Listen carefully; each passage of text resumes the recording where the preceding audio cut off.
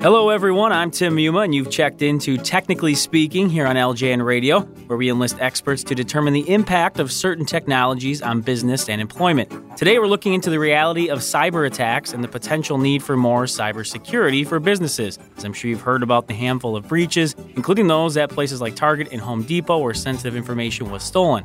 Well, the reality is it's also becoming very large for small businesses as well. So today we're going to speak with Andrew Bagran about the importance of protecting your company. Andrew has more than 17 years of experience in the IT security industry. He's also the founder and CEO of My Digital Shield, a leading provider of security as a service for small businesses. Andrew, thanks for joining us today.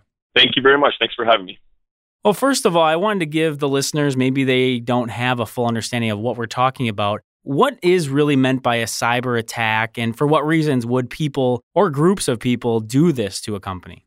There's not really an easy answer. There's many types of cyber attacks, and there's also many reasons why somebody would want to do this. Sure. Attacks could be anything from doing scans on the internet and just finding places where there's a vulnerability and sticking something on your machine and it'll just sit there and wait. It could be something that just goes out there and do something destructive and just disrupt the internet community.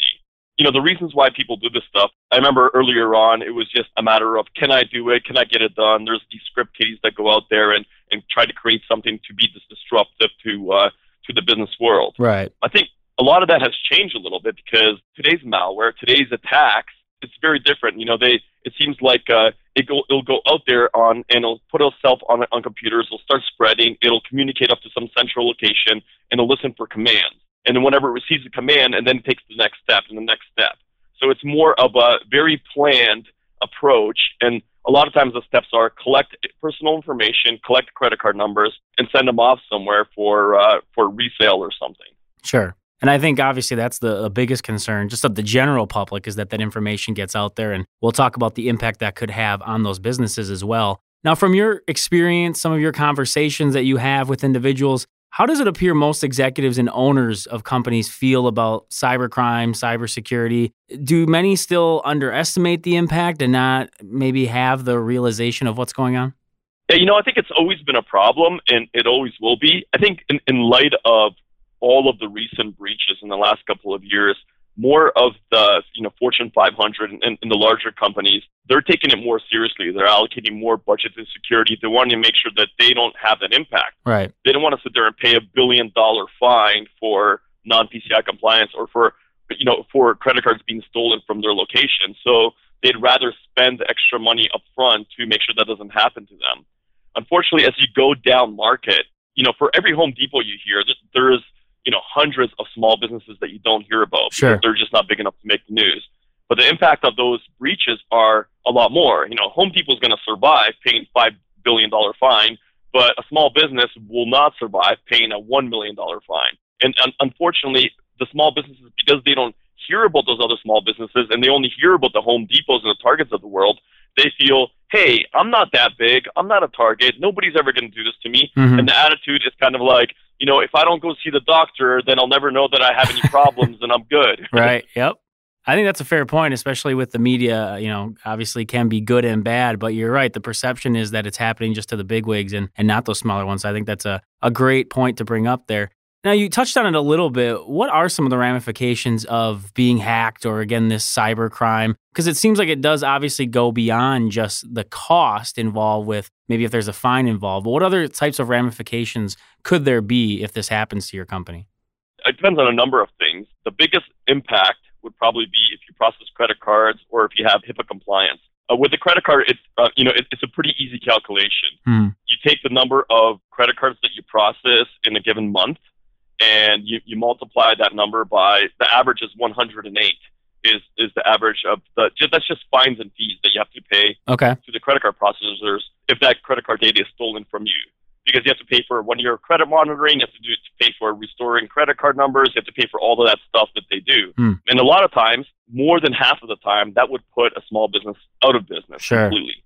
Just that number. Like as an example, PF Chang's, they got away pretty easy in the stolen business because they're big enough to be able to do things more efficiently. And they only paid, it was around, I think, $45 per credit card stolen. And they paid $1 billion fine. Wow. $1 billion. Jeez. Yeah, it's insane. So the ramifications are really huge when you talk about credit cards. Right. And whenever you don't talk about credit cards, you talk about personal information. It's a little bit hard to put an exact number on it because you're talking about lawsuits, and those could be very dynamic in as far as cost goes and the impact to a business. How about from a maybe non-statistical point of view, the idea that people lose confidence in you and may not return? I mean, is that a real thing that happens, or do people kind of forgive and forget quickly? Well, they don't. And, you talk to anybody, it's like, oh, I'm not going to shop at Home Depot. Last time I had to change my credit card when I was there. Like there's statistics around that as well. I've seen statistics anything from 46% all the way up to 60% of the people surveyed say they would not go back to a place of business if there was a breach there. So that's aside of just paying the big fines and fees, there's that impact to your business as well of, hey, you're going to lose half of your business after it's all said and done. Which would you be able to survive? Right. And I think that's one of the bigger impacts there as well. Now, as you mentioned, we hear about the big businesses that this happens to, but small businesses obviously susceptible to this as well. Are there certain aspects of what they're doing or not doing that makes them even more of a target and possibly be threatened by cyber attacks more frequently? Yeah, absolutely. So there are some stats out there that 97% of the breaches could have been avoided. And that goes to show you that something's not happening there. Mm-hmm. And what's not happening is security, it grew up so quickly, and there's all these, it's like this rat race of, the hackers get ahead, the good guys get ahead, the hackers get ahead, and it keeps going and going. And as companies that do security, they grow and build and get ahead of the hackers, all of that stuff is very, very expensive. And then it's affordable for the Fortune 500 and the large enterprises. Sure. But what do the small businesses do? They can't go out there and spend $10,000 on a security solution to keep them safe. So I think the number one is it's unattainable to small businesses because of cost. And number two, it's gotten so complex. It's not like, putting a lock on your door. It's all ones and zeros, and it's so complex that there's not enough expertise out there to be able to properly set up the security components that are out there, the security solutions that are out there. And it does seem like it's happening more and more. Of course, sometimes it's just the perception that you find in the media when you see a lot of stories. You have this sort of idea that it's happening more often than not. But do you notice a large increase? And if so, do you find a reason as to why this is? Is it simply improving technology, or is there something else at stake here?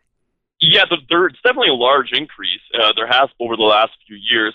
I think it's probably not gonna slow down. There's always be this kind of race to secure your components and get ahead in technology, because every time we introduce something new technically, that opens the door to security vulnerabilities. Mm-hmm. And then we have to figure out how to secure that area. I guess over time, it just kind of opened the door to more and more of these things happen. And on the other side, you think about before, okay, so you hack into somebody, you create some malware. What do you get out of it? Am I going to go and try to buy things on these credit card numbers? Am I going to try to go and steal this person's information? Mm-hmm. I think in the dark world of the hacker communities, they've also created processes that, hey, if you steal, 1 million credit cards, you could put them on the black market in a very programmized way and be able to sell them off somewhere. Mm-hmm. So you don't have to go through the additional process. All you have to do is obtain them and sell them right away, and you benefit financially. So I think since they've built those systems in place, it's become, more advantageous for hackers to just collect this information, stick them out on the black market, and bam, you make money right away. Right. That's just thinking about the next steps. Well, as obviously unethical and illegal as that is, it is fascinating to hear about that there's this whole other market, essentially almost another world where people are involved. And as you said, that's what leads them to do this, because they see the reward being greater than the risk in a lot of cases. Right, absolutely. And that's kind of where a lot of the intelligence comes from, right? As they're monitoring the sale of these credit cards, they're sitting there and looking, okay, where did they get these credit card numbers from? Because everybody uses their credit card everywhere. Yeah. And then as they're tracing it, they narrow it back down to, okay, all of these credit cards, they were used at Home Depot, and all of them were not used at any one single other location. So they call Home Depot, they say, hey, you guys are the problem. We traced it back to you. And it's fine when it's Home Depot, but the smaller you get, the longer it takes to figure that out. Like, for example, I mentioned PF Chains before. The reason why it was such a big impact, they're a lot smaller, obviously. They got a lot less locations. It took 6 months before they traced it back down to PF Chains as the culprit of leaking the credit card numbers. Sure. And then when you get down to even smaller businesses, it could take even longer. Mm-hmm. So think about that impact, right? It's like 6 months, 8 months. How many credit cards do you process in 8 months? What's your financial impact going to be? How much is internal cyber theft from, say, a current employee? Is that a big threat or a concern, or is that really on the small scale of things? That used to be, I remember back in the early 2000s, that used to be probably the bigger threat. Okay. And that was what everybody was talking about. But I think all of that really went away. I stopped tracking it, but once it went down to like single digits or even less, a percentage of breaches are internal, I kind of stopped tracking that portion of it. It seems like the external ones are way on the rise and the internal ones are a lot less, because the internal guys, they always get caught. Sure. They get put in jail. There's this massive effect. Right. But when you're sitting halfway across the globe and all you're doing is releasing a piece of code that floats around out there and does all the work for you, it's hard to get caught, number one. Number two, you don't really feel like you're doing the crime. Interesting. So it's a lot easier for somebody to do that, I guess. Right. No, that does make sense. And I think it's an important point that you bring up, that it's such a small percentage. 'Cause I do think a lot of employers are paranoid about that happening. And the reality is the greater threat is probably somewhere you have no idea where they're sitting right now. So I think that is important to bring up. Now, what would you say are some ways that companies could help protect themselves a bit from attacks on a smaller scale maybe? And in a note I had sent along to you guys, aside from hiring My Digital Shield, of course, to help take care of their needs, are there some ways that you can protect yourself as a small business? Yeah, absolutely. So there's always best practices. I think the number one step is just to be aware. Mm-hmm. Understand that there is a threat out there, that there are solutions, and there's a lot of blogs out there. We put one out, and there's a lot of other companies that put one out, or just give 5 tips on how to better increase your security. And I think if you at least take the first simple steps, if you do something that's very simple and that's not going to impact your day too much, you'll reduce your risk drastically. In our regular lives, we do things like we'll put up a smoke detector because that'll reduce the likelihood of death by 3% or something really small like that. Right. But we'll take actual steps to do those things. But when you're talking about the same small steps to reduce your breach, or the possibility of a breach by 80% or 90%, for some reason people don't really take those steps. And that's what I would advise them to do, is just look at those blogs, look at that advice, stronger passwords, don't write down credit card numbers, just get something as simple as you can, but something that's going to be effective, and that'll drastically reduce your chances of getting breached. You don't have to go all the way out and spend millions of dollars on a solution like big companies do. You could do something that's simple and that's very attainable and affordable for you. But do something, for crying out loud. Don't just ignore it and say, I'm not going to the doctor. Yeah, I love that analogy. Actually, both analogies there. You mentioned the smoke detector. I think that's a great one. And the going to the doctor. I know too many people that are like that. So I think that fits in pretty well. Andrew, it's been a pleasure listening to you and talk about this. Obviously, you have a passion and a great understanding of what's going on and hopefully how to protect each other when it comes to your own company. I wanted to give you the floor at the end here just to give the listeners a final message, what you'd like to offer up to employers regarding, really the reality of cyber attacks and the value of cybersecurity as a whole. I think my passion for it, and thank you for recognizing that, my passion is really towards the small businesses, because I feel that there's not a lot out there for them. All the security solutions are for the big companies. But to me, that's the bigger threat. If something happens to Home Depot, people that work there, they're not really that tied to Home Depot. It's just a job. But a small business, it's a way for an American to realize their passion in life. If I just love cooking Italian food and I want to share it with the world, I can turn that into my way of living, my livelihood, right? And the thought of, just because some cyber petty pickpocket halfway across the world decides he wants to dip into my business and steal the credit card numbers, that can completely destroy my life. So when I look at that and I look at all the people I know that have small businesses, and then there's not really a good solution out there for them, that's really what drives me and keeps me going to find a way to easily, not to impact their day drastically, but to something that they can't even see, but it's going to protect them from the side, kind of watch over them from above.